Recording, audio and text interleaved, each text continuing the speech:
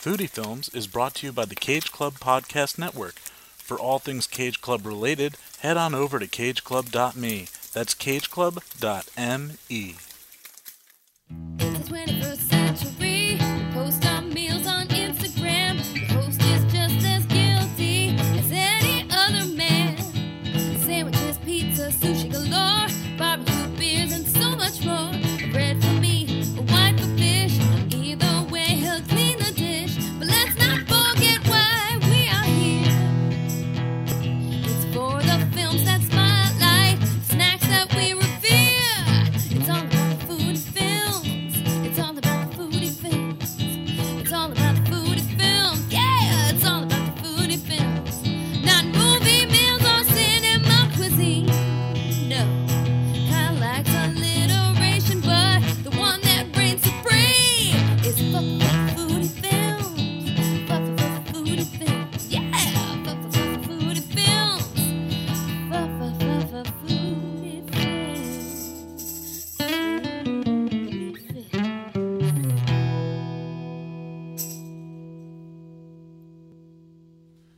Hey there, foodie fans, and welcome back to another episode of Foodie Films. Of course, this is your host, your chef de cinema cuisine, Kyle Reinfried.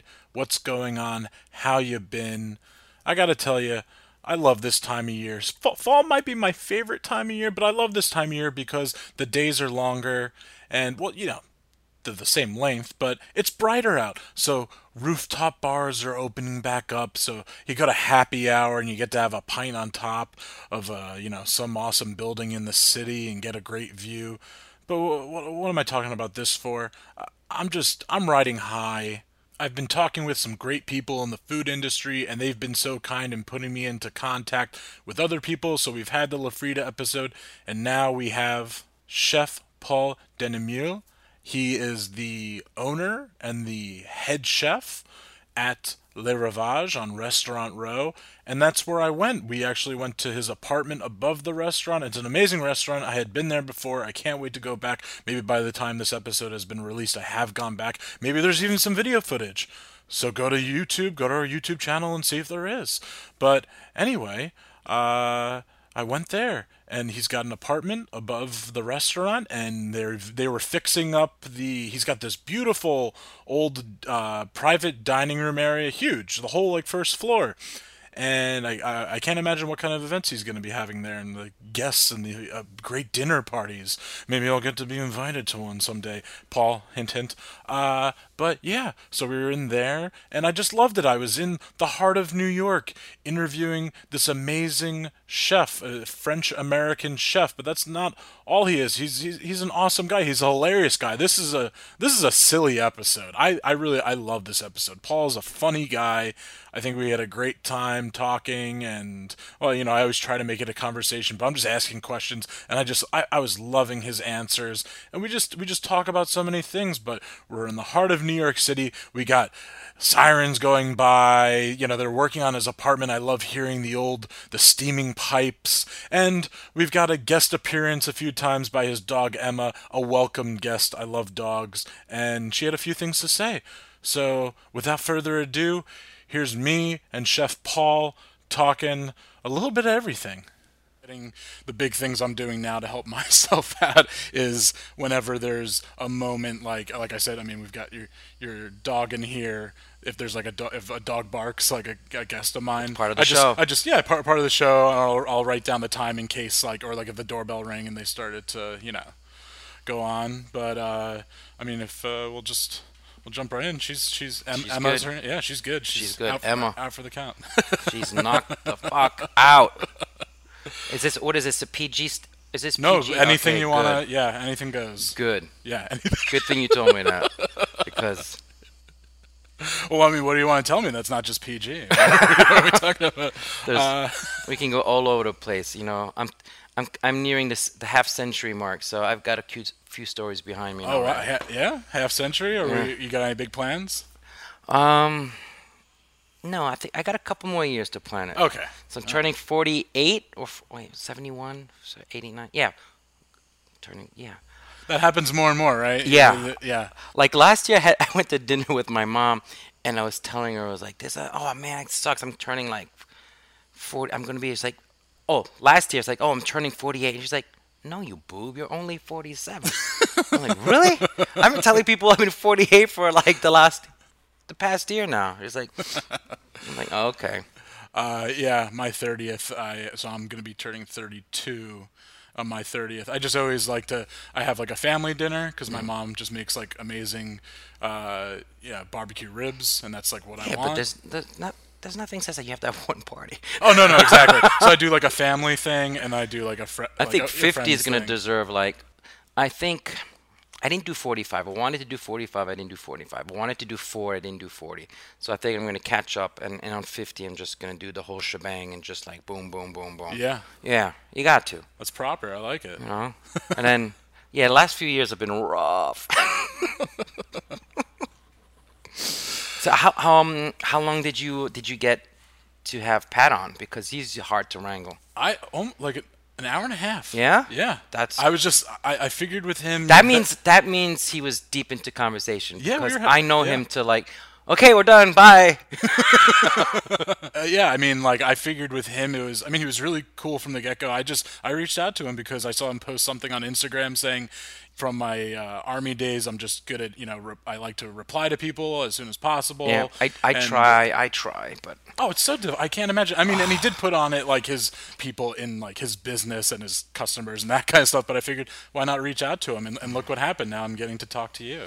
So, yeah, me and him go way back. Our families go way back. Yeah, he's mentioned. So his dad used to supply to your dad. Let's So talk about that. it's Yeah. even more than that because, my dad came to this country after he did like 3 years tour duty in North Africa in Algeria. Oh wow. And he went back to France for like 2 weeks and then said, fuck this, and then came here. Okay. His 2 older brothers were here, but his brother is older by 10 years. So there's like a big Yeah. age gap. So like I always looked at my uncle as being like the grandfather Sure. because of the The age, the yeah. pronounced age difference, and then my dad, who was the baby in the family, and then there was an older brother who was closer to the older brother. So my dad was really like the baby in the family, and I think they had an aunt here that was in the business too, and I think she's the one that introduced my uncle to Pat LaFreda. So we're going okay. back. I don't know how long, but Yeah. at least 3 generations, definitely. Wow. Yeah. All right. I mean, but they don't coincide. You know, they're not parallel, but it's definitely 3 generations of like family. Sure, of family you know? dealings and stuff like that. Do you remember the first time meeting Pat? I mean, you guys are practically the same age, so Yeah, we're the same age. I Yeah. think he's one. 1 year older. I I think think he's he's 1 year old. No, think no, he's- no, no, no. I might be the oldest. okay. I know. I like to say I'm the oldest, but I look the youngest. If you see all those boobs, there's a whole posse around Pat LaFreda. So Yeah. yeah, Was that the usually- one that was down in South Beach? Because Yes. I follow you both That- on Instagram. And Yeah, I saw that's a tight crew there. yeah. There's more, and not everybody, you know. Yeah. But it's seldom that we really get to have everybody in one shot. We try to make efforts for birthdays and things like that. But South Beach, that was a good crew. He wrote back to me. He was just like, "Oh, just got back from Sobe," and I'm so uncool. I was just like, I googled Sobe location. Oh, South Beach. I didn't know that's like the Well, nickname. they for- short it. It's Yeah. like it's on all the advert. It is so. Oh, okay, yeah. I know like NOLA for New Orleans. Yeah, so, but yeah. but like even in Manhattan, there's all these abbreviations now. That Yeah. I'm sorry, what? Yeah. I've only lived here 50 years. I still what? Huh? Well, let me. Yeah. So I mean, I've got a bunch of questions for you, but try to make it as much of a conversation versus me feeling like Larry King or something. But yeah, you grew up in New York. Yeah. You grew up in the Upper East Side. I grew up as a kid. I grew up on the Upper East Side because my dad had a restaurant there on 86. Okay. Sorry, 86 between First and Second, and that was like the first restaurant in the whole family that really took off. Okay. And originally it was on 86 between Second and Third, and that in those days, Yorkville was Germantown. So like all through the early part of the century up through World War II and everything, that was Yorkville was Germantown. Yeah. It was nothing but German dance halls, beer halls, I restaurants. think there's still that one place, Heidelberg. Heidelberg is Yeah, still there that's great, on yeah. Second Yeah. Avenue. I used to the son. The son is still is the owner there. We used okay. to go to karate class together. Yeah, I remember. Our teacher was Johnny Cool with a K. Boy, this was must a have pri- been like he right was around a- the time of like Karate Kid, right? His name was Johnny Cool. Yeah. Was a big German guy. Johnny Cool. He was a private detective, so he always carried guns. Are you serious? And while he was teaching, it was insane. I The look 80s back were at it now. magnificent. 80s were fucking special. Everybody wants the 80s to come back. Everybody's trying really hard to make Yeah. that come back. Between the music, the movies, Fashion, and everything, yeah. it's incredible. Yeah. So that restaurant was really our family namesake for a while, and I remember they couldn't cut it. It was really rough. I remember them a lot of the people telling, why would you open a French restaurant after World War II right in Germantown? There's no way that's going to survive. It ended up being the best thing because there was no competition. Yeah. It was the only French restaurant. They were in the middle of a very the Germans at that period were like, okay, it was like time to make amends or something like Sure, that. yeah, They were yeah. like the best customers. I remember my uncle and my dad had to accommodate because all the German workers, when they used to go to work, they would go to the restaurant. They had to open up the bar in the morning because everybody wanted shots and coffee, like peach schnapps and all these schnapps and all those German liquors, Yeah. and coffee just to go to work. So the restaurant was basically open 24/7 Wow. because it just like the demand. That establishment was insane, and I know that they moved to between first and second. I know my family purchased the building, and there was I remember that they closed one restaurant, moved the restaurant, and opened the second restaurant all in the same day. So back then, I mean, you said, they opened up a French restaurant in a German neighborhood, but just French culture in general, do you see it in New York? No, No? it's you talk about restaurants and like Yeah, the I mean- traditional French restaurant. Yeah. Because over here, the word restaurant has been lost. Like McDonald's is called a restaurant, right? Yeah. In France, there are categories. There's restaurant, bistro, Yeah. brasserie, bistro, and all those words define the type of eating establishment you're going. I love to go in. categories. I think we You need know, more categories. restaurant means Yeah. you have a tablecloth, Okay. you have service, you have proper silverware, you have wine service, you have the full gamut of food etiquette and proper service. Yeah. Well, it's like, don't we use entree the wrong way here? Doesn't entree? Yeah, entree, it means entry. Yeah. It's that's right. Right? There's It just is. a lot of I mean, we're in America. What do we do best? Bastardization of stuff, right? I mean, Yeah, but but this is where the best of the best want to make it. You know what I mean? no, oh, of course. I mean, I grew up in New Jersey. New York, to me, it's weird. Like, I love New York. It's my city. The first day I got my license, I looked at my friends. I said, "Okay, who wants to come into the Yeah, city? we're gonna driving to Manhattan." Driving to Manhattan." But while it is incredibly special to me, I think I do take it for granted, and especially when I started traveling abroad a few years ago. I go actually the first place besides like Bahamas and that kind of stuff. First place I ever went in Europe, I landed in Paris, and I'm walking around, and I'm just like, this is amazing. I mean, it's a beautiful, old city, and it is a big city, but I've heard that the most comparable, I'm sure there's more now, like Shanghai and a lot of places in China, but like Tokyo and London, I heard Yeah. they're like the closest. Yeah. But I just look and I'm like, this isn't a city. Like, again, there's categories. There's A cities, B cities, like C cities as far as like size and, obviously. I mean, if you if you want to compare cities in like activity, okay, New York, Tokyo, Paris, London, right? Yeah. But Tokyo is every city but the 10 years in the future. Mm-hmm. They figure their shit out. Yeah. They like you go there, they innovate everything. Those people live in the future. Yeah. And then Paris is their struggle. They want to keep that old heritage.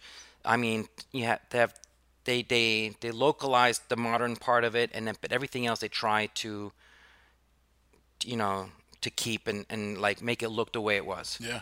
Which, I mean, if you go look at these old pictures of New York, it's a shame of what we've destroyed. Oh, you yeah. know, like the old train stations and everything. Like we lost a lot of The heritage. fact that this city used to be called the Big Oyster instead of the Big Apple. I mean, oysters are coming back, but you look at those. I want to get like a beautiful old black and white print of just like those oyster shell piles. Like, just that's amazing to me. I that's but you see those are the things that are like sometimes they just get lost. Yeah. And they're done, and like, you can never get back. Yeah. You know, but New York is now. I can see it on this block. If you see, have you been on this block before, Restaurant Yes. Row? Yeah. So I've been to there- your establishment before. Oh, cool. Yeah. I didn't know that. Yeah. You should have let me know. Sorry. You see, they're struggling to keep like the authenticity of the block, you know, and then like the Yes. lanterns and everything.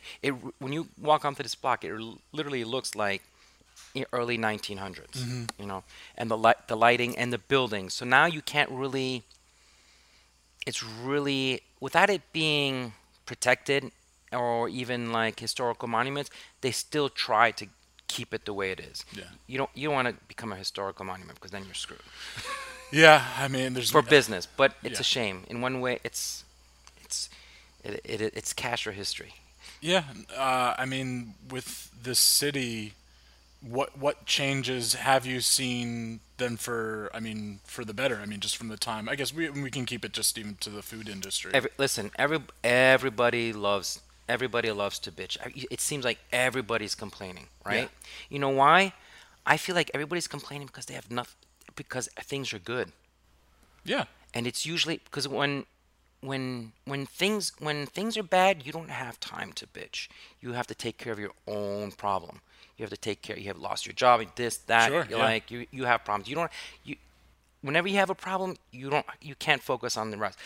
The sheer fact that so many people are complaining on behalf of other people now, yes. and it's just insane. And we So also that- have so many means to hear those complaints. Exactly. And Yeah. then I just feel like that's because things are too good. Things are better. I mean, as much as everybody wants to complain. I mean, I do think, every, year is a progression. There's obviously plenty of people pointing out that there are still shit things in this world that we need to work on, or just Yeah, but for us in New York Oh, and yeah. as a country, yeah, I think we're good. yeah, except for the MTA.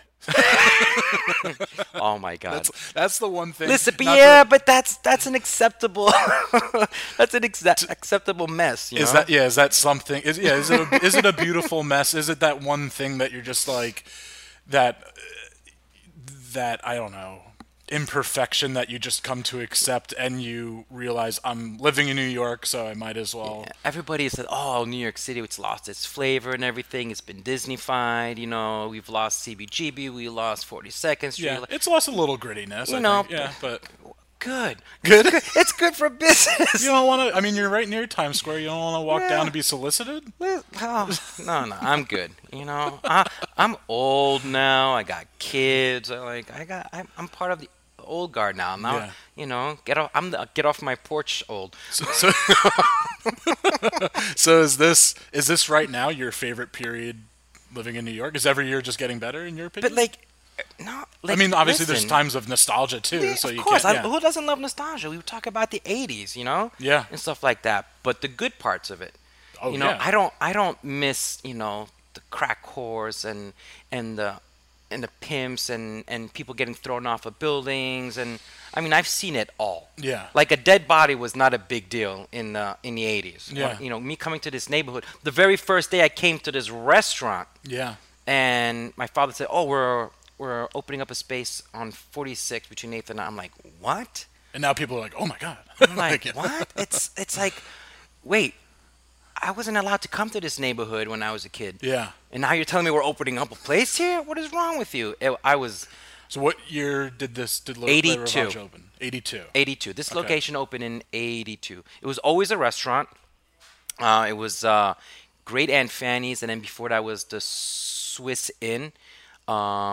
A Swiss chef and owner who was who actually was friends of ours, and then we bought the place from him. Okay. And we've been here since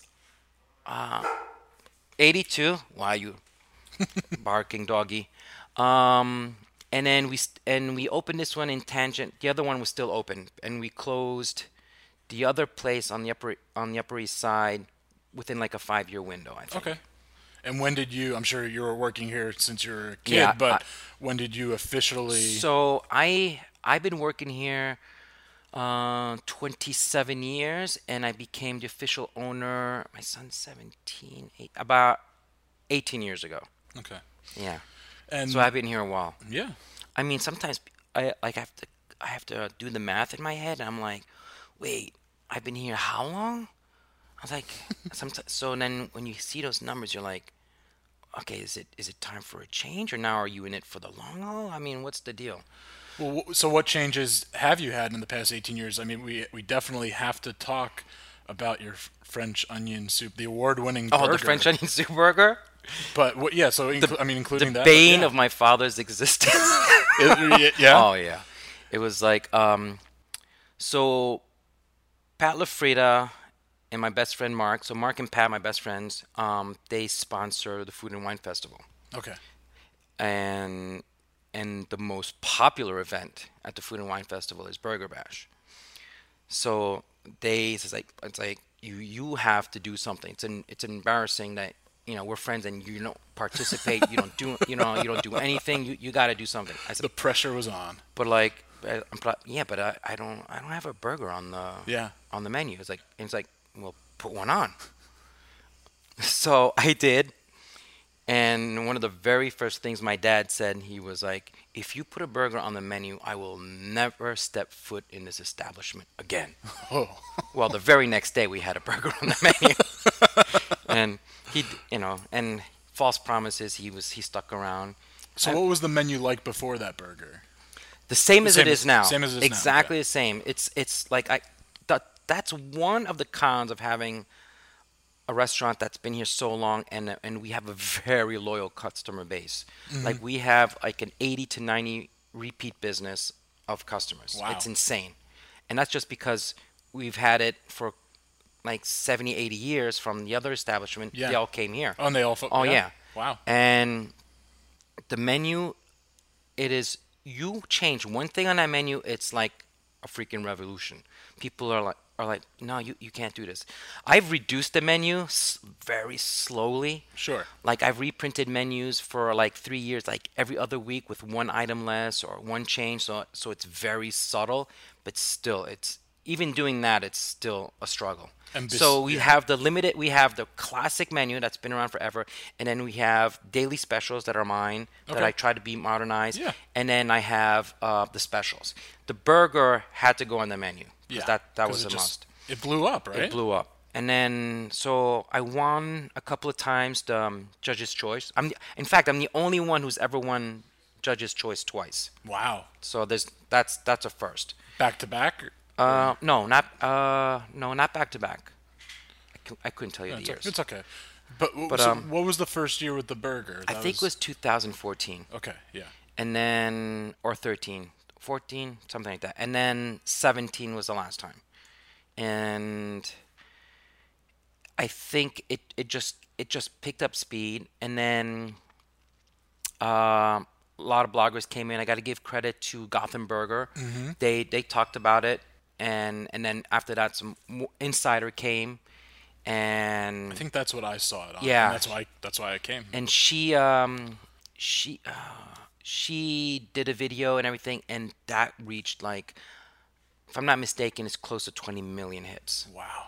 on just Facebook Insider alone. So you've got your loyal customers, your customers that came from the Upper East Side that you've seen talk about generational, we're Yeah. saying, between you and the LaFridas, but then obviously customers too. You must have seen customers and then them I've having seen, kids. I've and seen tables now. I've seen 3 to 4 generations sitting at the same table that have been coming to this restaurant. But then you must get a lot of people like me coming in, then having the burger and there with their cell phone, taking Well, a picture. it's weird. It's weird. So I'll Can you walk. just point it out? I can. So sometimes if I run late for service and I walk through the dining room just before like pre-theater rush, I could tell you who came for the burger right away. Needless to say, I don't want to say how I know, but like you could tell who's coming in for the burger. And sure enough, as soon as those burgers come out, heads turn. Yeah. And then if I'm fortunate to sell a burger early in the evening as a visual and it comes out, because it's a great visual too. It comes out on the cutting board and it just looks really cool. Yeah. Then boom, boom, boom. That's all you sell. That's the whole thing. I mean, besides it being an amazing tasting burger, it's just beautiful presentation. The burger is the best seller after 8 p.m. It's the second overall bestseller. Oh, what's the first? The duck. The duck. We sell a lot of duck. And what style is the It's duck? the classic duck. No duck breast, no confit. It's just half a duck, roasted orange, duck à l'orange. Like a very like. I gotta come back. It's good. It is. It's the only sweet sauce I make. Because I'm by trade, my talent is a saucier. Like when you go to a French restaurant and you go in the brigade, there's the chef, the executive chef, the chef de cuisine, and then you have the sous chefs, and then you have the saucier is usually one of the sous chefs. That's my niche, and the saucier usually takes care of sauces, dressings, soups, and things like that. I love creating those flavors from like stocks and just an evolution, which nobody likes to do anymore. That's amazing. That's like one of my dreams. I wish I had, like, when I love to cook, that's what I tend to focus on, and that's what I love most. So I'm very thrilled to hear that, because that's just really I want to talk about that more. Tell me what it is to be, a saucier. I'm worried that sauces are going to be a lost art. Really? Just because people are freaking lazy. Because you got the stock alone. Even in the industry? I mean, nobody's doing it from scratch, from beginning to end. They're either, I mean, I would like to think so, but I just don't see it happening, because I see the end result and I know a few steps are missing. Yeah. It's okay. It's not polished. It's not. There are shortcuts taken, and the shortcuts are taken just because of like the labor that's involved in making a sauce. And then I don't know. Maybe it's because of labor laws and everything. It's becoming too expensive to produce certain items. Yeah. What are some of the cliche shortcuts? Well, they're gonna buy their stock. Okay. Right? Yeah. Or they're just gonna do a reduction sauce. Like reduction sauce are very popular, and that's become like the norm. Like, no, for me that's the beginning step to making your sauce. Yeah. Then you have to incorporate other ingredients and wine and or liquor, or I mean, there are different levels to the sauces. In creating a dish, so like you said, the specials, that's like your time to move away from your traditional menu. Well, it's not that I'm moving away from the menu, a traditional menu. It's more me moving away from, because my uncle was the chef, and all my family, in mother and father's side are chefs and everything like that. So it's like, I have to put something of mine there. Yeah. Because like for so many years in the beginning, people, oh, you're just doing your family recipes. Yeah, you're and carrying on. I am. But now I'm the last man standing. I'm the only one who's making them. I mean, okay, so maybe I didn't create them, but there's been an evolution to them. They're only a better version of what they were before. Okay. That's the only compliment that I seem to get, that I love hearing, is that I just keep getting better. That's awesome. It's yeah. just like the first compliment, oh, this tasted just like I had it, 10 years ago. That consistency, that's the secret to to McDonald's. It's consistency and, right? I mean, I don't want to compare myself to McDonald's, but that's a big deal. If you can keep things consistent and really like that flavor that person had, and they're guaranteed getting it again, like a week from now, a month from now, a year from now, 5, 10, 20, 30 years from now, that's a big, big deal. And it's an impossibility, because what restaurant has a chef that stays there for that long? Yeah. Exactly. I mean, that's one of the perks of me being the chef owner here. Like, I'm consistently here. There's, I'm always watching. I'm always babysitting the flavors. So, hey, Emma, are you getting needy? Yes, Emma the doggy is here. A welcomed addition. And welcome edition. You're better. She's better off here than barking upstairs, yelping for me. Yeah, they're doing work here. We're recording in your private dining room right now. So we're in the middle of well, this is more than a private dining room. I'm sorry. Yeah. This is a huge dining room. Yes, yes. But yeah, I have construction going on upstairs at the same time. So there's a lot going on today. When creating a dish as a saucier, do you come up with the sauce first? Like, is that an inspiration? What is, or does it always differentiate? I'm a stickler for old recipes. Okay. And so what I do is I know what the recipe asks for, but I'll bring my flavors and originality to those recipes. So my steak au poivre sauce. Okay. So a traditional textbook au poivre sauce is going to be your cognac, your reduction, and your cream and the peppercorn. But because of I love to do sauces, I actually combine 2 or 3 sauces to make my au poivre sauce. Oh, wow. And again, each of those are different, have their lineage and long steps, and then a final step is combining those. And even the combination of those is tricky, because you can't have a dominant flavor that surpasses like your peppercorn. What's your favorite item on your menu right now? Do you have one? Okay. Cash register wise, I'm really loving that burger. But for me, that I need to have it on the menu so I can eat it when I want to. Yeah. Sweetbreads. Sweetbreads. But Yes, I had Pat told me, he was like, "Have you had this?" And so I took it off the regular menu because it was available all the time, and I was eating way too much, and that's not good for you. And so now it's just 1 day a week special. So if I want it, I make sure that I eat it that day, and then it's gone. But that's how good that dish is that I had to reduce the availability to myself. Yeah. Because I would eat that all the time. Do you find yourself just like when in the kitchen, just I eat too much. Yeah, I still work random days at, my first job ever was a deli in my hometown. So it's the deli is the worst place to, because like just everything have piles of is, bacon. yeah, but everything is ready to eat. Yeah.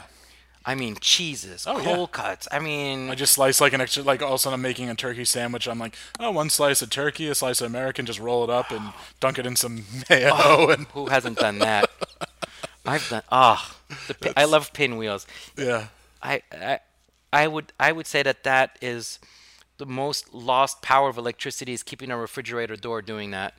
You know what I mean? You're just home and you're just like, okay, you unravel all the cold cuts, and you just, we're doing it right here. Yeah.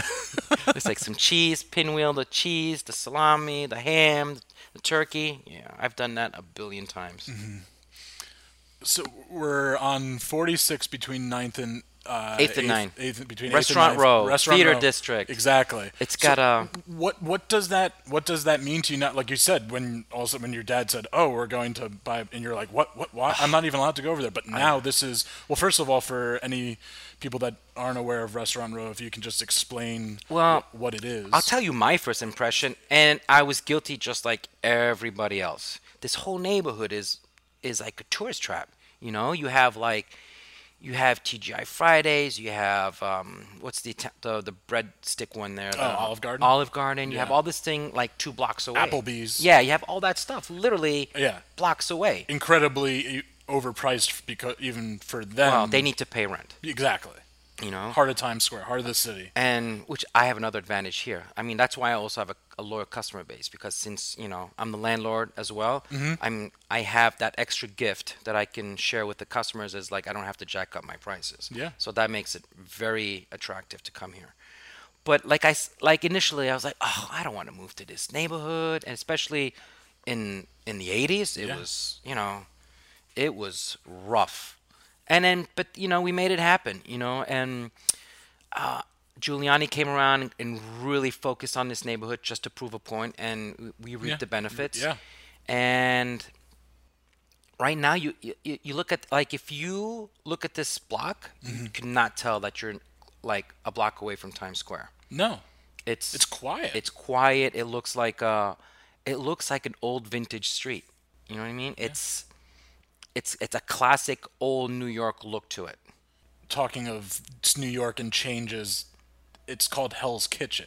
Well, Hell's Kitchen for a reason. It was properly named. Yeah. You know, but now it's a cooking show. Now it's a hashtag. Now it's cool. Yeah, it's Food, You know? Food Network Boulevard. Yeah, Hell's Kitchen was not where you wanted to live. No, it was, Now it's like it was appropriately named. now it's cool. Yeah. So what did you come for the burger? I came for the burger. I saw it via Thrillist or what have you, and that's I came for the burger. As I'm sure, I mean, probably you get, I mean, many new customers that way or younger customers. It's great. It's Yeah. I should have honestly I should have you know, it's not that I didn't want to do it, but when it's a family business and my father is a certain age and he's very involved in just at least being here.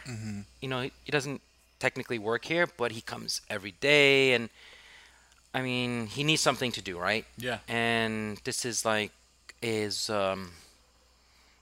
you know, it's like the family jewel. Yeah. You know what I mean? It's what, you know, it's the continuation of, it's the last part of his life that's still around. It's like Pat's dad going Exactly. to work and working Exactly. there. It's exactly the same. And that's got to be great for, again, your loyal customers to see, and Yeah, just they you know, love- they- for him to see people that he's known for decades. Well, they love, I can tell you right away when he's here, because customers like, oh, they fawn over him. They're so thrilled. Oh, you're still here. It's great to see. And it makes it also lends credibility too. It makes it seem like it's truly a family business, which it is, but sometimes you don't see that. That's a visual, Yeah. you know? Just going back to neighborhoods for a second, what does it mean to you to be a New Yorker? I want to know, like, that newest neighborhood that was, they named it already. I feel like New Yorkers should name neighborhoods, like, once it's, like, not before it's built. So the Hudson Rail Yards I'm Well, referring it gives to. it that. Well, before there were neighborhoods. Yeah. Like every neighborhood had kids in the street. Like I remember growing up, we were in the streets, we were walking around. Yeah. Every neighborhood had families and everything. It's a little harder to see now. You don't see that neighborhood cohesiveness where everybody knows each other. But on this block alone, there is, and that's just from a lot of these places being here for a long time Yeah. and just seeing the same people consistently day in and day out. So you create that little village atmosphere. Being a New Yorker, so this is something like I always encounter, because people ask me, what do you feel you are, what's your heritage? What do you feel? Your parents are French, but you're born here. Are you French? Are you American? I always love to answer, I'm a New Yorker. Yeah. I'm like, up front, I'm a New Yorker first, then an American, and then French when it's convenient to me. You know, and but being a New Yorker is something. And then saying on top of it now that I've lived the better part of my life in Hell's Kitchen. Yeah. You know, for Hell's Kitchen, New York. That's who I am.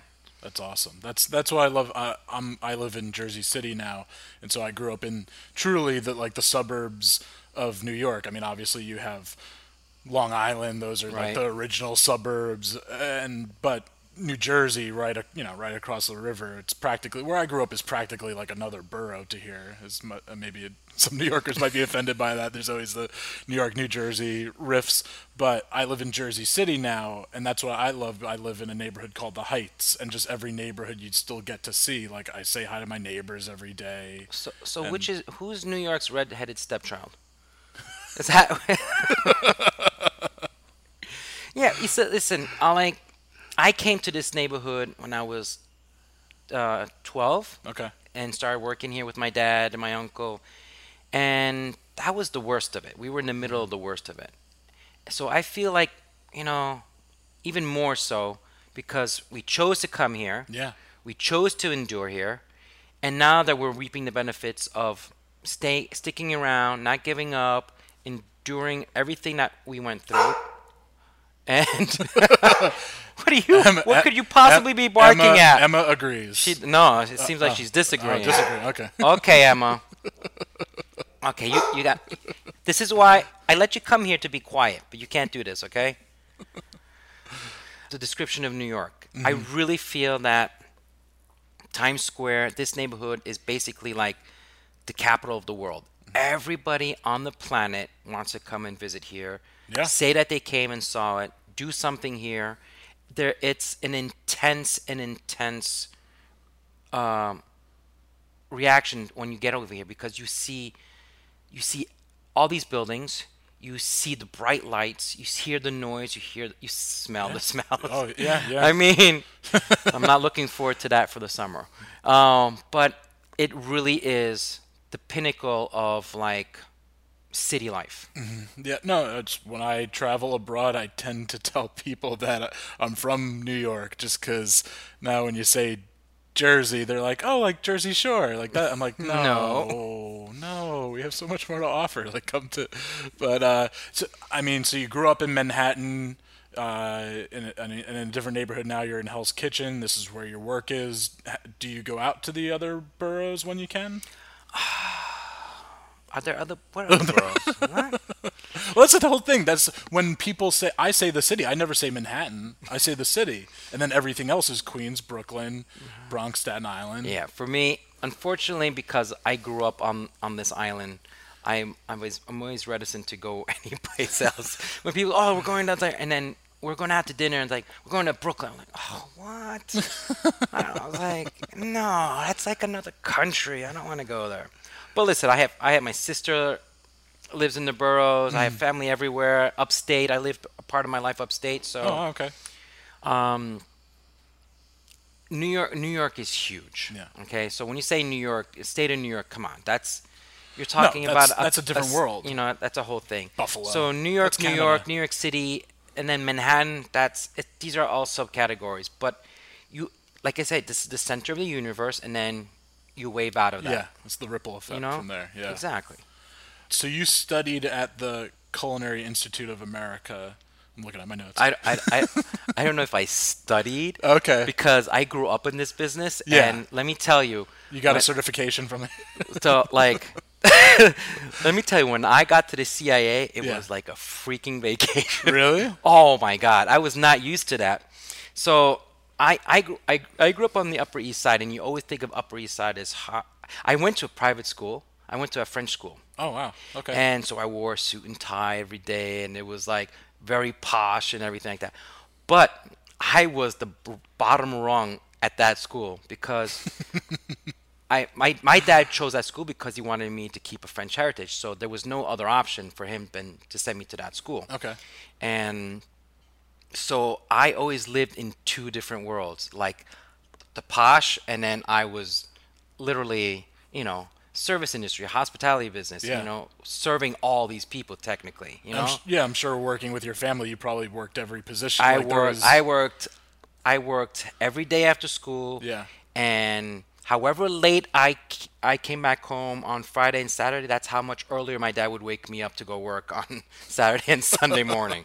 So it was a balance. Yeah. No preferential treatment. No, none. And so, and always in the kitchen, always doing something, and not necessarily thinking I'm learning anything. I just did, okay, do this, and then you do it. And then I end up going to cooking school, and my father was like, no, please, don't. My father did not want me to continue this. Is this, do you and Pat just have a lot in common, or do you see that in the industry? It's unfortunately, there's an attractiveness to this business when you're young, because I was young and working, and eventually when I started working in other places than my family, I was making a lot of cash. I was making a lot of money, and for that age group bracket, that was, wow, this is very, very attractive. And then you see yourself building on that long, I could do this better. I can make more money if I'm the manager, than if I'm the chef, and I'm this. And then I'll be in charge of a restaurant. It'll be that much. And in some ways, yes, that does end up. But then but then it plateaus. There's only, you can, and then you can always improve. But but becoming the owner of a restaurant has its downfalls. Yeah. I plateaued because you tend to take a step back to being a chef, and being a restaurant owner it's a catch-22. Sure. And I have no partners. I'm all by myself, so that's even harder.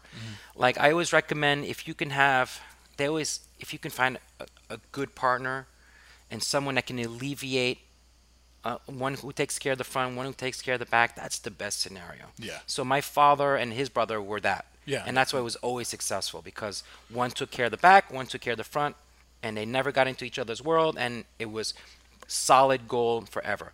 And then, unfortunately, I'm the only one left in the family, so I'm doing it all on my own. And then what happened to me was, like, you get into a rut, a plateau, where you're like, oh, you're all alone taking care of everything, Yeah. and you're like, oh, new ideas are not springing out from the menu. Oh, the wine list is suffering because you're not keeping up with it. It's just like everything gets put on the backfire, and then you're like, uh-oh. So that's why recently, in the last 2 years, I've totally disengaged. I disengaged from the kitchen so that I was not a necessity. Okay. I am the idea guy, and now I can focus on that, but that kitchen can function on its own without me. Yeah. So Not that it doesn't, but Yeah. it should be. So that gives me the freedom to move about, go in and out, do whatever I want, do focus, get fresh ideas someplace else. Yeah. Go visit another restaurant. For the longest part of my life, I never left this building. Wow. You know what I mean? And you need to go out and explore, and just for sanity, and to educate yourself on food. Yeah. See what's going on. Well, it's like the same thing. I work in production, and I go and I see movies because Yeah. that's what you have to. It's the same thing. Speaking of which, Well, yes, exactly. Speaking of which, well, I wanted to say, so did you learn anything by going to the Culinary Institute? I learned they filled in the gaps. Okay. Let's put it that way. Because when I got to the CIA, I was like, I'm on freaking vacation. Yeah. And it was a beautiful campus by the river. Oh, okay. And I remember I went to a French school, and so education is much stricter. It's hard. Yeah. I did baccalaureate and everything. You're like a couple of years ahead of the game. And the first 2 or 3 weeks at the CIA is math. And Math? everybody's like, "What?" Yeah. And they have a great concept at that school, because you take one class, you graduate that class, you move to the next one. And then the classes are 1 week or 2 weeks, and you graduate. Yeah. You don't move to the next class until you pass that class. Wow. So you had people stuck in the math math. for months, and eventually would just give up. Yeah. Guess what? The school keeps all that tuition money and that deposit. Wow. It's a great gimmick. I mean, it's genius. Yeah. And like, so that was a breathe. I'm like, this is so easy. Well, you got there, and talking of the 80s, you realized there was a Miyagi effect from coming from... Yes, exactly. Wax on, wax off. I was so Yeah. waxed on and waxed off. Oh, That sounds pornographic. it said it wasn't a PG podcast, so that's fine. And that was great. And I remember one of the first classes was French. It was like a 2-week French class for all to learn all the Yeah. cooking terms and all the practices and everything. I'm like, and then I remember I was in class, and the teacher was like, "Aren't you going to take notes?" I was like, "No, I speak French." Yeah. He's like, and she was, I remember she spoke French, but she was an American teaching French. Yeah, so you were better than her. So I definitely spoke French better than her. I could tell you one thing, I spoke French better than her, Italian better than her, Spanish better than her. I was multilingual, so that Yeah. really put her off. Yeah. And she's like, well, I'll give you a C and you don't have to take the class. I'm like, I don't really care what my grade is. Yeah. Is that a passing grade? Yeah. Yeah, so I took 2 Do I weeks get off. to go to the next step? So it's like, yeah. Do I get to move forward and get the hell out of here quicker? Yeah. Yeah. So I took a C and just took 2 weeks off, and then took an AM class instead.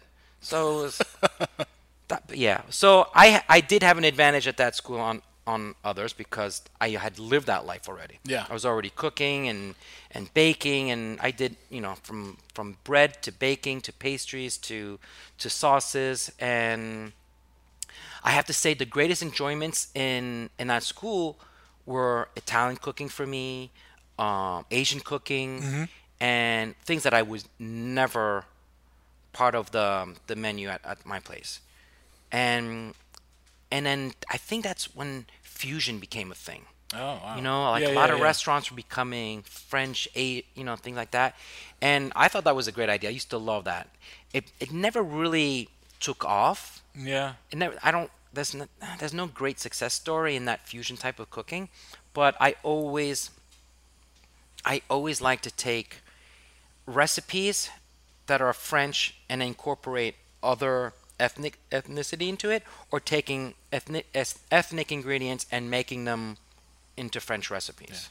I always thought that was great. Well, as you said before, speaking of movies, it is called Foodie Films. We're going to kind of do the same thing as I did on Pat's episode. Since we're not highlighting a movie throughout the episode, we're going to talk 2 scenes. We were, emailing before this, and we came up with Once Upon a Time in America.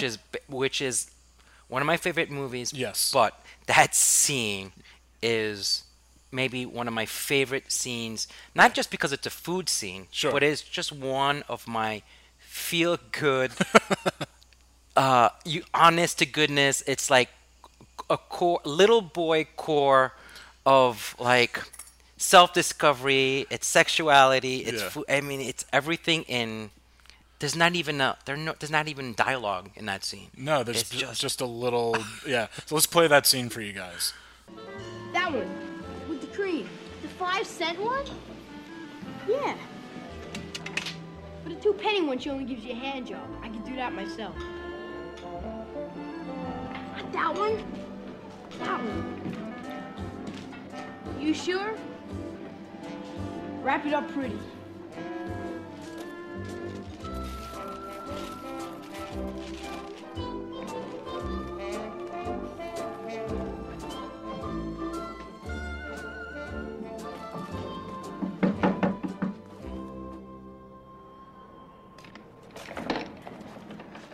Good morning.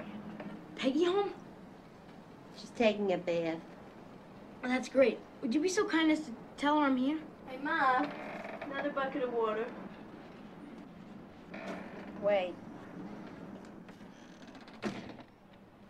So I love that scene. He's in the bakery, the exchange, and so he's looking at all those pastries. And what does he pick out? Those are The Charlotte Russe. Charlotte Russe. You can say it much better than I, so that's why I fit. But it's a simple pastry. But Yeah. in those days, that's what it was. Yeah. And those simple pastries were done really well because I can taste, I can visualize, I can taste that. Yeah. How good that simple pastry was, because basically it's a white sponge cake and fresh whipped cream and a cherry on top. That's all it was. But you have to consider that in those days the butter was fresh, the cream was fresh, the flour was like everything was made from scratch, and Yeah. just those simple ingredients were amazing. And I just also the availability of it in those days was not it wasn't available to everybody, and No. it was a luxury. Yeah.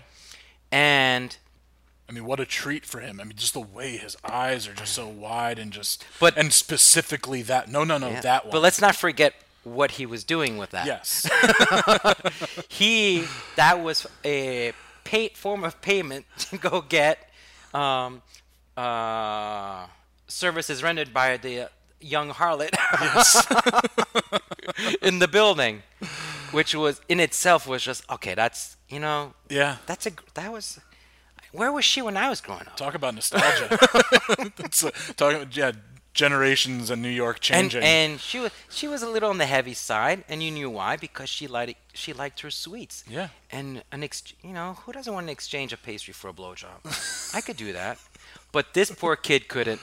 He couldn't. No. He couldn't. That, and I don't blame him, because the way he enjoyed that pastry and the way he sneaked at it and just teased at just it. a little, yeah. Okay, I'm only going to take a little bit. And then Yeah. a little bit. And then, you know what? This is way too good to waste on her. Yeah. I am having this Charlotte Russe.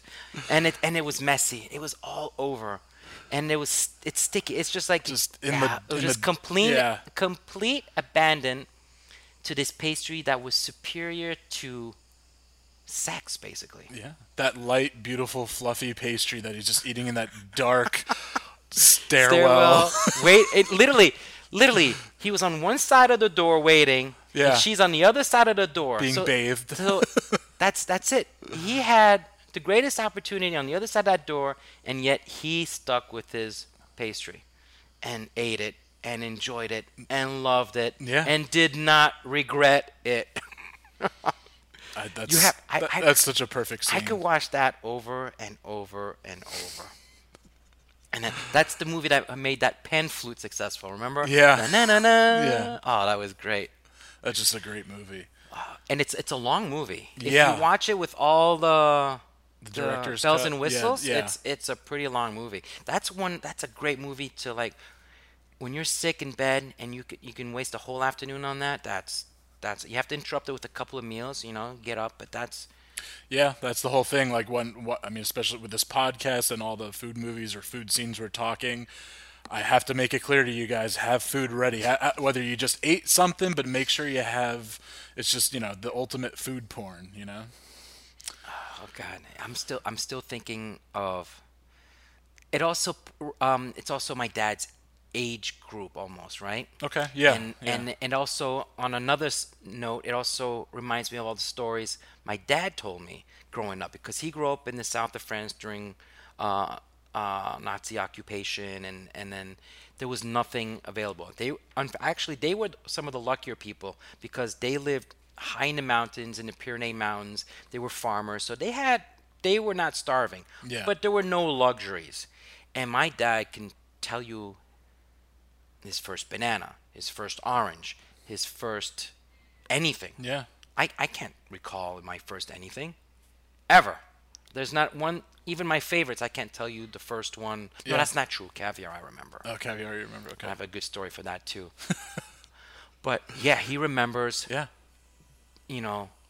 and he also remembers the bounty of red meat when he came to this country. My dad ate like steak 3 times a day for like years when he got to this country because he never had steak.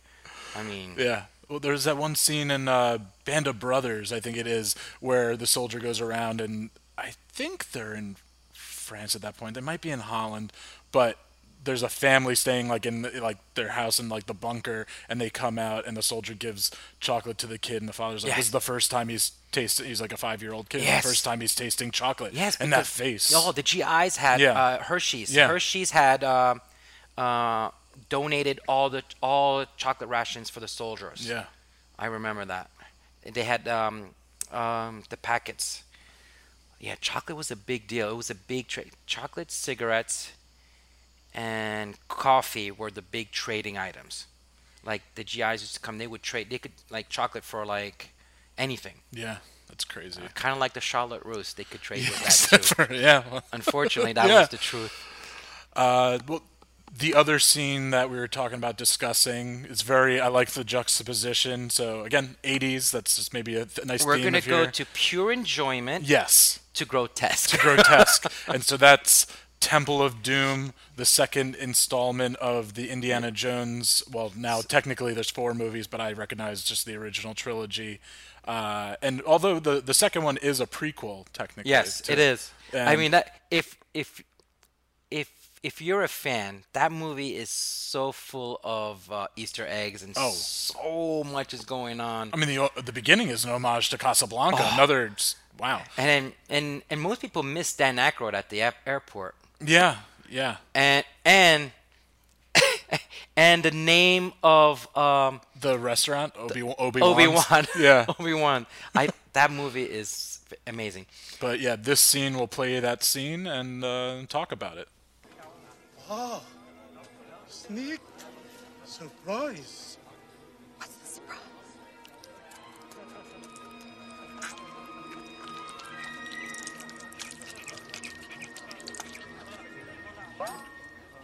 But you're not eating. I had bugs for lunch. Give me your hat. Why? because I'm gonna puke in it. Excuse me, sir. Do you have anything simple, like soup?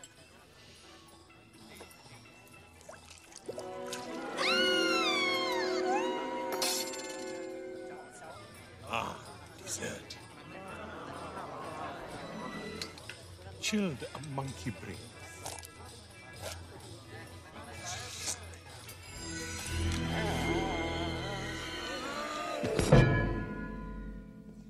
And we're back. And we're back. Absolute amazingness of Once Upon a Time in America, delicious pastries, and then just, I remember watching this as a kid and just being like, you know. Yeah, but you watched it at home on cable. That- I oh, watched it at the theater. You're in the, yeah. Fuck you. And then because Seeing that food on the big screen, I guess, and, yeah. and you it's, can't yeah. escape it for the first time on a big screen. You paid for that seat and you're sitting there and you're watching that. Yeah. But that scene puts so many emotions into you because they were hungry. Yes. Okay? She was hungry. The kid was hungry. Mm-hmm. Indy was like, I don't know, he was doing his own thing. And Yeah, he's doing his Bond moment but at that that time. And, but yeah. that meal was a bounty of excess. Well, they're in a supposedly. beautiful palace, and this is Exactly. going to be with, you know, like the And elite of the elite. It looks gorgeous from the get-go. Yeah.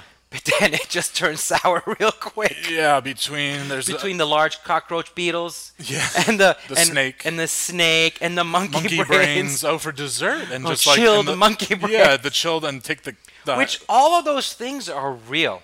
yes. Those I've through. I mean, in some shape or form, those are all real, edible situations. What's the weirdest, most exotic thing you would say you've had?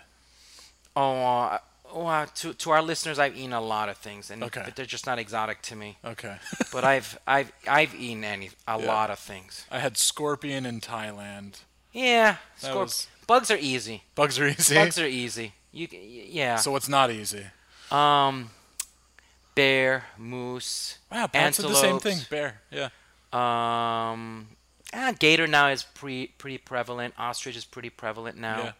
Yeah. But when I had it, it was not. There was a restaurant when I grew up here called La Giraffe, and all they had was exotic meats. Peter would like Go crazy. would go Yeah. crazy. But lion, giraffe, you had every exotic meat. Yeah. You said you're a fan of Joe Rogan. He swears by like black bears, and he's like, "Oh, we hunted this black bear that was like eating blueberries, and the meat was just so." It depends what they're eating. Yeah, Sure. But the bears I've eaten is just Yeah. it's just purple, dark, greasy meat. It's nah. Yeah. You know, it's like I call myself a hunter, and I wouldn't waste anything. So even if it's not that great, I'm not going to waste it. Gotcha. You know, people are surprised because they always, you have these animal people who love animals and they hate hunters because they're killing animals. A hunter is killing one animal, right? I wonder if all these vegans knew how many animals were destroyed and killed to create those farms and everything. When they're plowing those fields and all those animals, they're like tons and tons of animals that are being killed for the purpose of servicing those vegans. Yeah. Yeah. One kill is a kill, and that's it, and it's useful. You should see between the pesticides, their offshoots, and everything. All those animals that are really being killed. It's there are way more animals being killed for vegan purposes than for a hunter and someone who's like, dedicating themselves to that type of like a carnivore life. Yeah. I'm a carnivore. I mean, do you guys have any vegetarian or vegan? Oh yeah, options? and Okay. I have really popular vegan dishes. I do my ratatouille is an homage to the cartoon. Yeah. I do a really good version of it, and one that I actually want to eat. Yeah. I have a lot of friends who, my dear friend who was a food critic, Josh Ozersky, who passed away. That was the first and only dish that he would actually order and eat. And he's like, because that's because you made it, and I trust you because you're a carnivore, and you know his famous contribution was the I was like the fat is the meat and the meat is the vegetable. Like he offset everything because vegetables were not even on the plate. Wait, we're missing one of the dish from Temple of Doom. There was the beetle, the soup. Oh, yeah, the soup. eyeballs, right? Oh, all she wanted was like, well, do you have some Yeah, soup? And they bring the soup, and then the eyeball pops out of it. And again, nothing on that table that wasn't possible. Yeah. So we went for heaven with the Charlotte Russe to someone's idea of hell on the table. That's the beauty of, I guess, cinema and just talking these scenes. But our last segment, because I know we should wrap up soon, but it's a segment called Gut Instincts, and so this is just a bit of a speed round, just whatever comes to you. How much time do I have to answer each question, or is this? It's not timed. It's just okay. Whatever really. Don't stress me. I don't do well under duress. I couldn't be. I don't. You've done cook-off challenges. I Though. know, I mean, before but this, it- you but were it on makes- you were on but- beat you were I on know, beat but Bobby they- Flay, right? But it makes no sense to me. Okay. How were you? I dedicate myself so much time to the craft, to creating a recipe. Yeah. Like, okay, so you can. The odds of creating something that's everlasting in 5 minutes? No. Well, it's to see you go through that turmoil for the viewer's pleasure. But that's not good. It's like you don't want to. You can't. I'm sure the dish tastes the same then, right? Oh no. Cooking under duress is never no. There can't be any good results from that. But you were on Beat Bobby Flay, right? Yes, That's I the name was. of the- Yeah. Yeah, I got robbed. Got robbed? I got robbed. Mic drop right now. He's been robbed. No, we I need definitely made the better. redemption. I definitely made the better burger, but I don't think that Bobby, who owns so many burger patches, is gonna lose to some Frenchie cooking one-time burger. Again, That ginger's got what's coming to him. I'm sorry. Can we start that conspiracy Yeah. theory and let that propagate? Yes, let's Okay. do it. I'm leaving it up to you. Okay, speed Okay, round. so yeah, gut instincts. Whatever just really, whatever comes to you first. Let's not do that. Favorite fast food? I always say this. If my last meal, if I'm on, going to the chair, is bacon cheeseburger, classic American hamburger. So, bacon cheeseburger, extra cheese, American cheese, Yeah. crispy bacon so that it's crispy. So, like when you bite it, it crunches through. Thick chocolate milkshake made with chocolate ice cream, not vanilla and chocolate syrup. Yeah. And onion rings and ketchup. And that's my go-to fast food. When I'm depressed and when I'm like, that's it, I'm having a fucked up day. Yeah. That's what I get. Is there any fast food establishment that you go to? I mean, you Well, talked about earlier the consistency of McDonald's. Okay, but- so the Vian Diner does it really well, so that's not really a fast food. Sure. But I would have to say, and the problem is I can't handle it anymore. Yeah. But it's White Castle. Yeah, they made a whole movie about it, so Oh God. it makes sense. White Castle was, and then Chinese food, but that's not so fast food like a chain, right? Yeah. White Castle. I haven't had Mickey D's and Burger King in a long time. Yeah. Wendy's is pretty good. No, it's thank God that there are no White Castles around me, Yeah. because that would be my failing. Have you ever heard of White Manna? No. That's in Jersey City. That's like one of the original. It was at the 36 World Fair, and it's one of the oldest diners. And that's like what they make the White Castle style burgers. And that's what are they the originator? I think there was like White Castle before they became big, but it So was is the it first one around is it here. a smash burger or is Yeah. it already made patty? No, they take. I actually went just last night because I was driving back. So and it's I a just knew ball. exactly They what- smash the onions on, and then Yep. and then they turn it over. Yeah. Hey, are you in disagreement here? Relax, She you. wants some. Yeah, it was at the 1930s world, whatever year that was, 36, 39. I think it was. 39. That wasn't New York, was it? No, it was. Yeah, there's both. There was that in the 60s. Yes. Okay, you're right. But they have there's got big signs outside of it. If you ever go to the other side of the river, you should check it out. No, I okay, doubt that sorry. very much. Okay, Okay, do they deliver? I'll bring you some. Okay. Okay. Deal. Okay. I'll trade I'll That's- trade yeah, you. French I'll bring- onion soup burger. But how big are they? A little bigger than the White Castle. Okay, ones. I'll need 6 of those. Okay. Good. All right. Go to alcoholic beverage. Everybody's answered that for me already. Everybody knows what I'm going to say. Tito's. You and Pat, you're Tito's. Yeah. Tito's. Listen, we get along. What'd you do before Tito's? Honestly, I was not a big drinker. Okay. So maybe think- wine. No, I'm a no, lousy it's not- Frenchman, and I have all these great wines, and like everybody wants to impress me with their wines, and I'm Yeah. like, nah, just can I get some Tito's straight up? And they're like, you swine, what? I was like, nah. I just want some Texas vodka right now. That's what I want. And listen, you know why? It's corn. It's smooth. Tito's is my game, and it goes with anything, Yeah. All right. any event. Any barbecue, any birthday, any everything. Favorite childhood snack?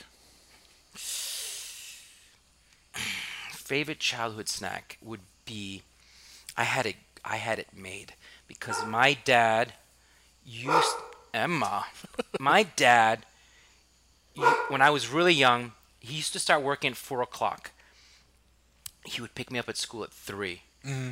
And then bring me right back home and make me, in those days, cream cheese. The Philadelphia cream cheese tasted like real Philadelphia cream cheese. What Yeah. we have now doesn't even come close to that flavor. Really? No.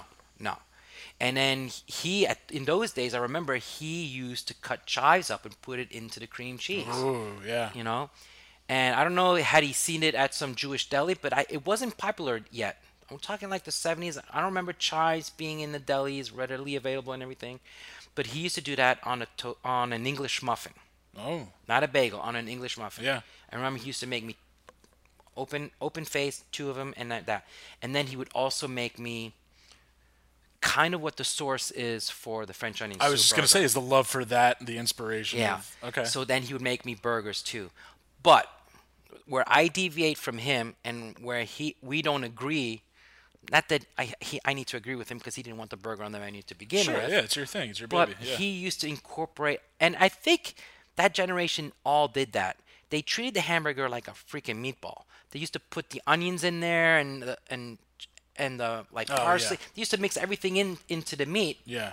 and then cook that. And it was like, but then you want to cook that and to get that to where you need it to be. You're cooking it medium to medium well, and it's a meatball. Yeah. It's a meatball, a flat meatball. A patty meatball. Yeah. So I kind of took all the flavors that he incorporated and then deconstructed it and put those back together again. And I added a shot of cognac to my onions, which he didn't do. Yeah. 'Cause he was too cheap for that. and then the cheese, he would use brie. I remember that. But I make a Mornay sauce, and I use a French Gruyere. nice. So the Yeah. Gruyere is it's got the stronger, envelops the burger, which creates like a pocket. Literally creates a pocket over the.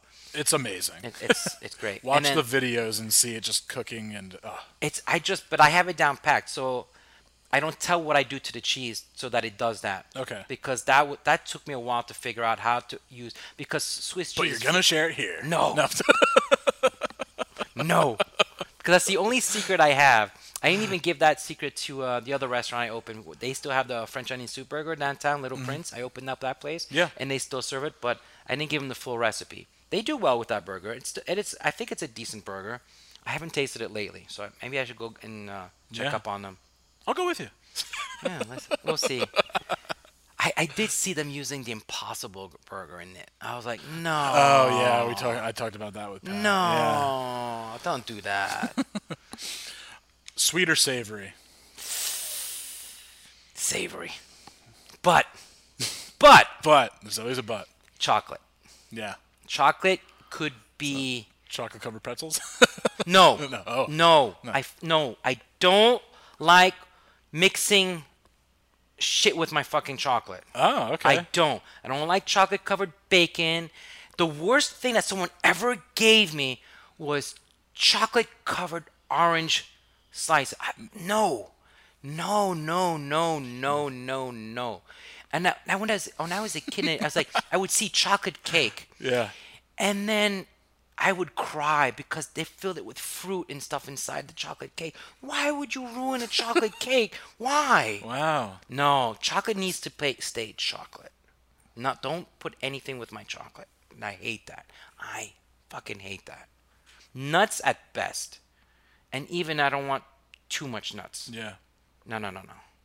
No, I get emotional about that. I can tell. Do not. I backed off a little bit. Do not like people fucking with chocolate. I don't know why. I appreciate it. I love chocolate. I'm so much more. Just if it's just why you're eating it. It's the chocolate. Yeah. You know, when I was a kid, I fell for that trick of the Nestle Crunch. So they're basically filling up the chocolate bar with rice air. Yeah. And it took me a while to figure out, like, wait a second, I'm getting less fucking chocolate here, and I'm paying the same price. I was like, no. I'm not doing. And then that did not work out well. Favorite food city? Come on. I know. All right, so let's go international then. If I can't go to New York, yeah, right? You can't go to New York. I do want to go to Lyon because I mean a lot of stars are born there. It's really the cradle to French cooking, or at least the torchbearers of French cooking. But I gotta tell you, I do want to go to Japan. Yeah. I want I would say Tokyo. If I had to choose anything else but New York, because New York you can get anything. Yeah. But if I want to do something that I can't make myself, I would get Tokyo. I would do which city in Italy? I wouldn't do a city. I would do a countryside, and then Provence in France, in Lyon and Paris. You know, last time I was there, I was disappointed. I chose poorly. That's Temple of Doom. No, that's not Temple of Doom. That's the Last Crusade. The Last sorry. Crusade. Yeah. Okay. I chose poorly. Yeah. And New York, California, no. People try to sell me on California and all that whole West Coast. No. Sorry, bro. No. Is there something you've had in New York that you're like, oh, we do it better here than its original country? Oh, fucking pizza. Okay. Yeah. And then American Chinese food. Yeah. I mean, it's just it's in a itself creature, American yeah. Chinese food. Yeah. American Italian is we do it better. Yeah. Checkered red and white tablecloth dining establishments we do it best. Jewish food is phenomenal here. You know, the bagels, cream cheese, lox, bialy, all that stuff. Listen, all those generations, all those poor generations that came here for a better life, yeah, they made food better here. Trust me. Even French people don't. French is not all that. The reason why they have all those recipes. Oh, I'm sorry, I'm French, so I can say this. By the way. Okay. Yeah. Yeah. But the reason why they have all those recipes and wines and everything because the fucking proteins were lousy. Yeah.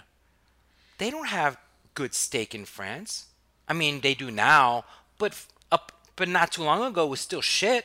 I could care less what they think. This is one of those moments that it's convenient to say you're French. Yeah, it's very convenient. But that's all across the world. Yeah. United States has the best meat hands down. I don't care what your argument is. We have the best. And Hashtag Lafritas. Exactly. Well, yeah. Well, I know where my bread is buttered. But it's the truth. Yeah. And when you can have a protein on its own and it tastes great and you don't have to bury it and braise it and cook it and cook it for 3 days and coq au vin. Like, okay, an amazing French dish, but it's the old rooster that you had to get rid of the rooster. That was a dish created to get rid of that old rooster that was unedible. Time's up. He served no purpose. Yeah. He was just wiry and Yeah. tough and everything, and you needed a way to cook that. Snails? Really? Someone was desperate and hungry and had to eat fucking snails, okay? So they had to come up with a Yeah. garlic butter recipe for that. And paranoia. Like, they taste great. Yeah, they taste great. Eat the snails on their own and tell me how that works out for you. Yeah. Okay? Rabbits and and pigeons and all that stuff. Like, no. Give me goddamn steak, bro. No. Fancy French cooking, it has its purpose. And it's my bread and butter. It's my living. It's what I do. Yeah. But I really stick to the quality of my proteins. Like I said, I'm a saucier. I don't drown my steak in a sauce. I give you the steak on the plate and the sauce on the side. Yeah. Do what you want with it. I You know like what I that. mean? Yeah. Yeah. I'll give you lots of sauce though. I'm not cheap on the sauce. You like the sauce, eh? I give you more sauce. You like the juice. That's when SNL was still funny. Yeah. Favorite cuisine? American diner food, Chinese food, but my 80s Chinese food, like all the American Chinese food. Yeah. Italian then is third, and French is always going to be first and last because of my I cook it every day, so I don't need to see it. Yeah. But diner food, Chinese food, fast food. You're gonna say, but those are not cuisines. Yes, they are. Yeah. They are. I'm from Jersey. I respect the diner. And no, I could be content with for the rest of my life with just that. Nice. Yeah. Yeah. I mean, Anthony Bourdain went all over the world, and there's lots to be seen, smelled, and heard, and tasted, and all that stuff. But I could be quite content being dumb and sticking with what I know. Emma, you're contributing too much to this podcast. There's just a few more Christ. questions. But yeah, I mean, I love the man. I mean, he was from New Jersey, not far from where I grew up, and he even did a whole episode on New Jersey. So Yeah, there's as it should be. And he did his New York. He did an episode just on Queens and So and the Lower East Side, I think he did an episode this last season. Let's see, guilty pleasure food. Guilty pleasure food. Oh God. Okay, so if I'm watching TV, my guilty pleasure used to be, oh fuck, I can't like a box of fucking Oreos. There you go. Yeah. God damn it. Are you twisting them apart, or you just No. I love dunking them in the milk and they need to get soaked. Yeah. And I'm so impatient that I would like dunk 2 or 3 at the same time, and just shoving my face with as much wet Oreo as I could. Damn, yeah. And ice cream, chocolate ice cream. Oh, what's the Ben and Jerry's the chocolate? There's one where it's just chocolate sauce, chocolate cookies, just chocolate everything in it. Yeah. It's not New York. It's not the New York fudge. It's not the fudge brownie. It's another one. It's just, I like that one. Ice cream is a big no. I can't do that anymore. Favorite condiment. Okay. As a saucier, this is a big deal. Yeah. Because I am not afraid to ask for ketchup. Okay. As a French chef. Yeah. And I am not afraid to have it with my steak. Interesting. Yeah, I am not afraid of that. I'll tell you, when I go to steakhouses, I'll always order French fries and onion rings because I'll bring the ketchup. Yeah, but then I will never ask for the ketchup for my steak. But Yeah. if the ketchup is there because of the onion rings and my French fries, then just happens to touch that steak. Yeah. Yeah, I won't eat a whole steak of that, but I'll have at least 1 or 2 bites dipped into, because it reminds me of something from my childhood. There is that distinctiveness of everywhere you went, if you had steak, you had, and usually because there was bad steaks and things like that, you'd have the ketchup. It made it easy to eat. Yeah. And It was, but there's something about that, the gristle from the steak and the ketchup in your mouth just brings me right back to that era. And it just, I need that. I won't do it for the whole steak, but I'll definitely put that one bite in. Yeah, that nostalgia. And okay, so ketchup is condiment. But then, I don't mind mustard and mayo for like French fries. Yeah. I You like know? that on a sandwich, like on a Yeah, chicken club. I love that. Yeah. But honestly, if I'm making a sandwich, a condiment that's rarely used is butter. Yeah. I've got a lot, working at the deli, a lot of like older generation will come in and want roast beef and Yep. butter on rye. Yeah, that's so good. Yeah. Like the French baguette, like a very fresh French baguette, like not like between a ficelle and a baguette, and just butter and French ham is fucking insane. I can't explain it. Yeah. It is insane, addictive. It's just so good. It's three things, and it's fucking simple, and it's insane. I loved when traveling abroad, and especially in Europe, as someone that just, I love sandwiches. Our sandwiches are just so big here, and you travel abroad, and it's just like, oh, nice little, petite, Yeah, but I'll do the whole baguette. So Yeah. no. What's the last thing you ate? What's the last thing I ate? Yeah. Last night actually. Okay. I only do one meal a day now, and Wow. was porterhouse. Porterhouse, proper. Porterhouse is my, as my best friend says, it's my dining room. It's my home. Listen, I have a fondness for La Monaco, and I have a fondness for that restaurant and how I'm made to be felt there, and the food, everything just tastes that much better.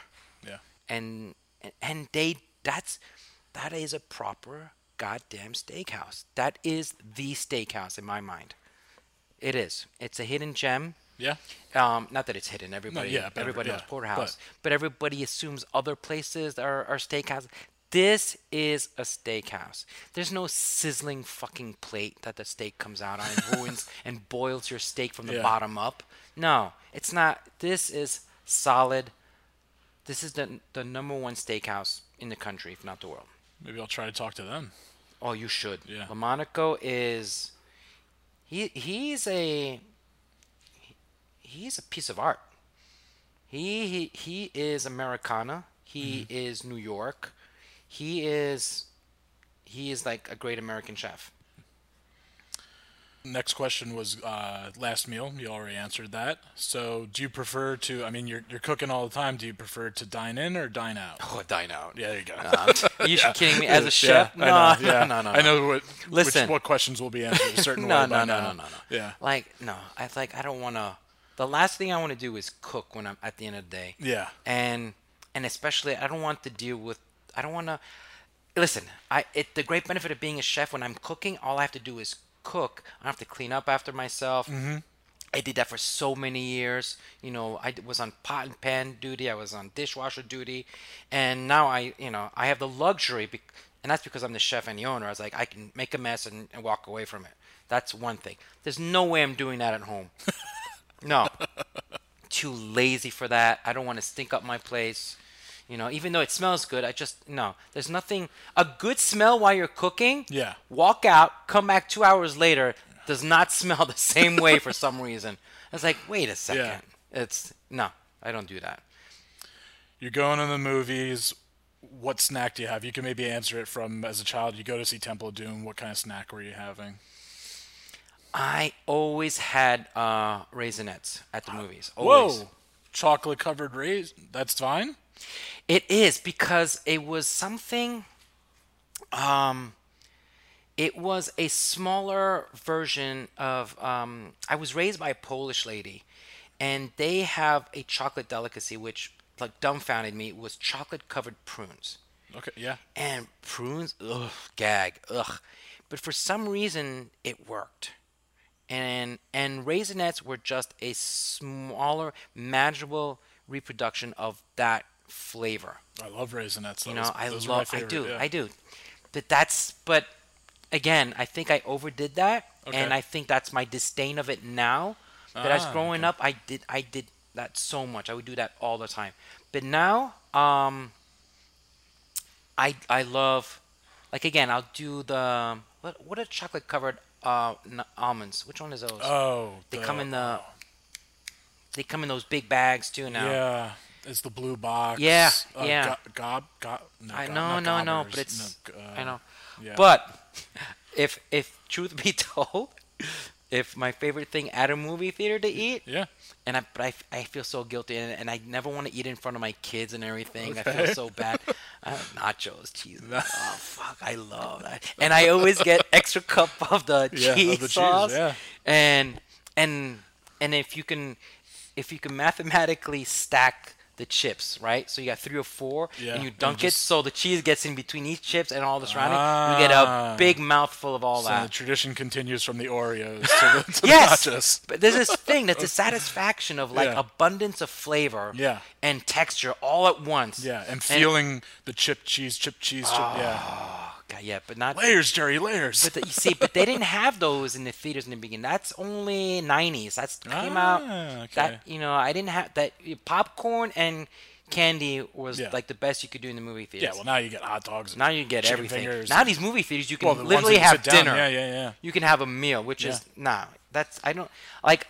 I said to Pat that should be his next embarkment in changing the food for the movie, the cinema. Yeah, but it's got to be like hand to. There can't be any hand-to-eye coordination involved in this food. Like anytime you just look away because of your food is a no-no. Yeah. You know, it's got to be. So but when I order the nachos, I eat them before the movie starts. I sit in my chair and I eat them, and then I During the reserve. trailer, yeah. Yeah, during the trailer and all that. Yeah. And I finish those by the time the movie starts because then I have like Yeah. I have poor hand-to-eye coordination, so Yeah, I that's why need- popcorn's great. You just like, whoop, Pop- and, yeah. The popcorn, I had that. I'm OCD with feeling greasy, and I like to be clean. Sure. So that's an issue. Yeah. So like the popcorn, I can put it in my mouth, but then you're annoying the shit out of everybody. What is your spirit food? What food best represents you and your personality? You see, everybody wants me to say like a French dish. I don't want you to say a know? French dish. I mean, just from talking with you, But, obviously, and there's then a lot of chocolate people are and- gonna be tired of me, just talking about burgers. But a burger, I'm a burger. Yeah? I look It's like a I classic. look like a burger. You you and me know, both, you and me I both. smell like a burger. I taste like a burger. So that same classic burger that would be your last meal. Yeah, not my crispy French bacon. onion soup burger. No. But like a Yeah, bacon Patty, cheeseburger. bacon Yeah, cheeseburger. classic American burger. You Yeah. know, and I'll even throw in a slice of tomato and a leaf of lettuce for in good, there. yeah, for good form. Yeah. You know, right? But extra cheese, crispy bacon. You know, I like it. And last but not least, what's the greatest lesson you've learned in food? does restaurant business count as food? Yeah. Because everybody has regrets in life. Mm-hmm. And food, if you love food and you love cooking food, Mm-hmm. stick to that. Don't sacrifice an opportunity to cook for, like I know what I did. I'm bitching, but it's like I grew up in a lot of restaurants, a lot of family business. Every member of my family had restaurants. Yeah. I grew up everywhere I went on vacation was to another restaurant, to work, and I had an abundance, a plethora of learning experiences. But then I went to work at the original Le Cirque. Okay. And at that time, Danielle was the chef. Yeah. Sotakun was the sous chef. Remy was the sous chef over there. Jacques Torres was the chef pastry chef. Yeah. Francois Payard was the sous chef pastry chef. There was Claude over there. It was like a Just- who's yeah. who Yeah. in one kitchen. And that was my first professional gig outside of the family. And I remember, like, this is a different world. Mm-hmm. I came to a crossroads. Mm-hmm. And at that, I was 17. Wow. Went on 18. I remember I had lied about my age and everything because I looked much older than I was. And I got my foot in the door in the best restaurant on the planet. Yeah. And I was like, they were gonna dedicate themselves to grooming me, and I was gonna be the golden boy, and they had big plans for me. Sure. Yeah. And The chosen one. yeah, basically. Yeah. And what happened, my grandfather became ill. Mm-hmm.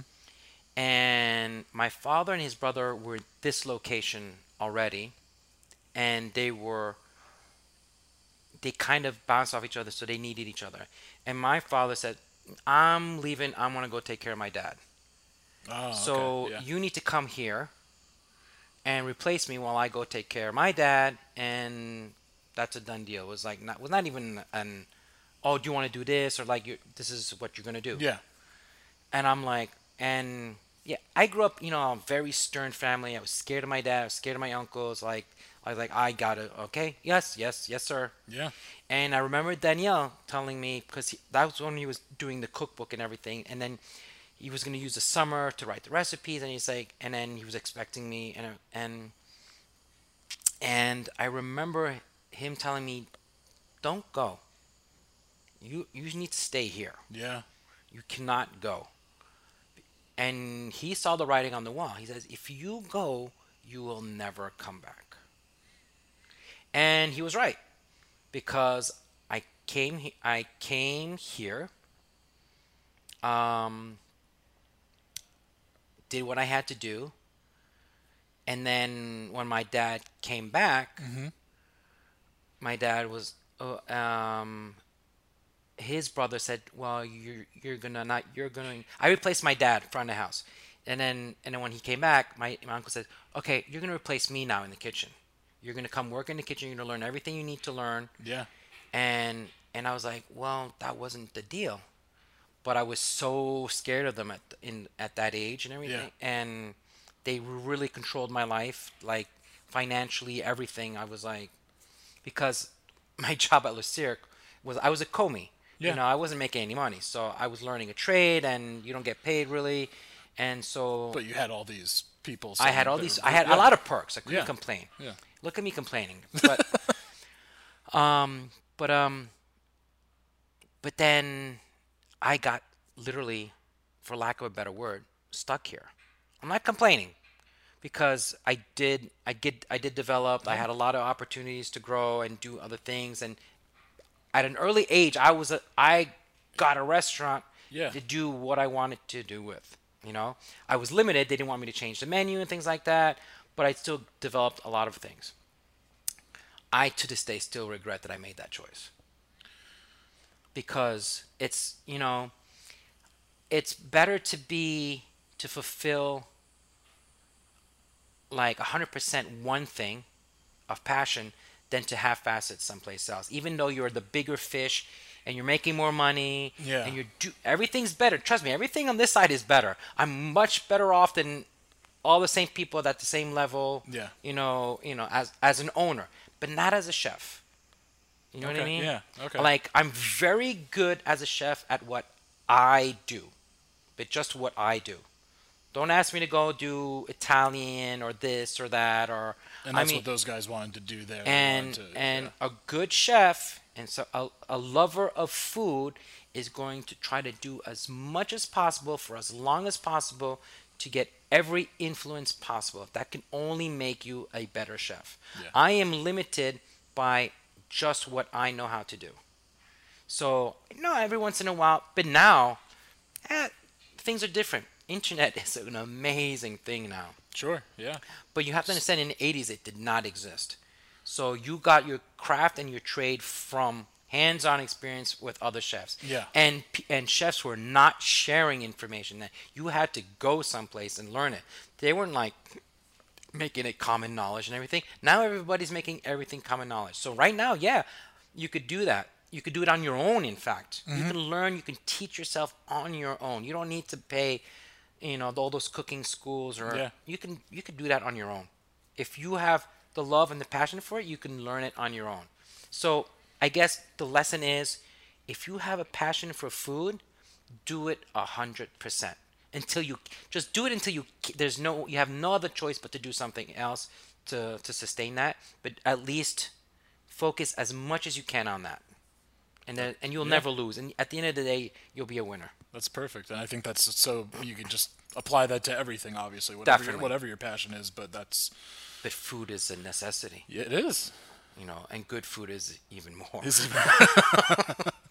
Paul, I can't thank you enough. This has been such a pleasure. This cuts my day. This was great. Yeah. I'm telling you. All right. Because I have a weird schedule with the theater crowds and everything. Yeah, we had matinee. I was like, I'm going to take off from matinee today. We're going to do this. So while it's just you and me here, it's a zoo downstairs right now. So everyone downstairs hates me. No. No. Actually, it's a little vacation for them. Okay. Everybody seems to tense up a little bit around me. I don't know why. I have that look about me. I have no idea. But I'm a nice guy. I don't get it. You're a nice guy.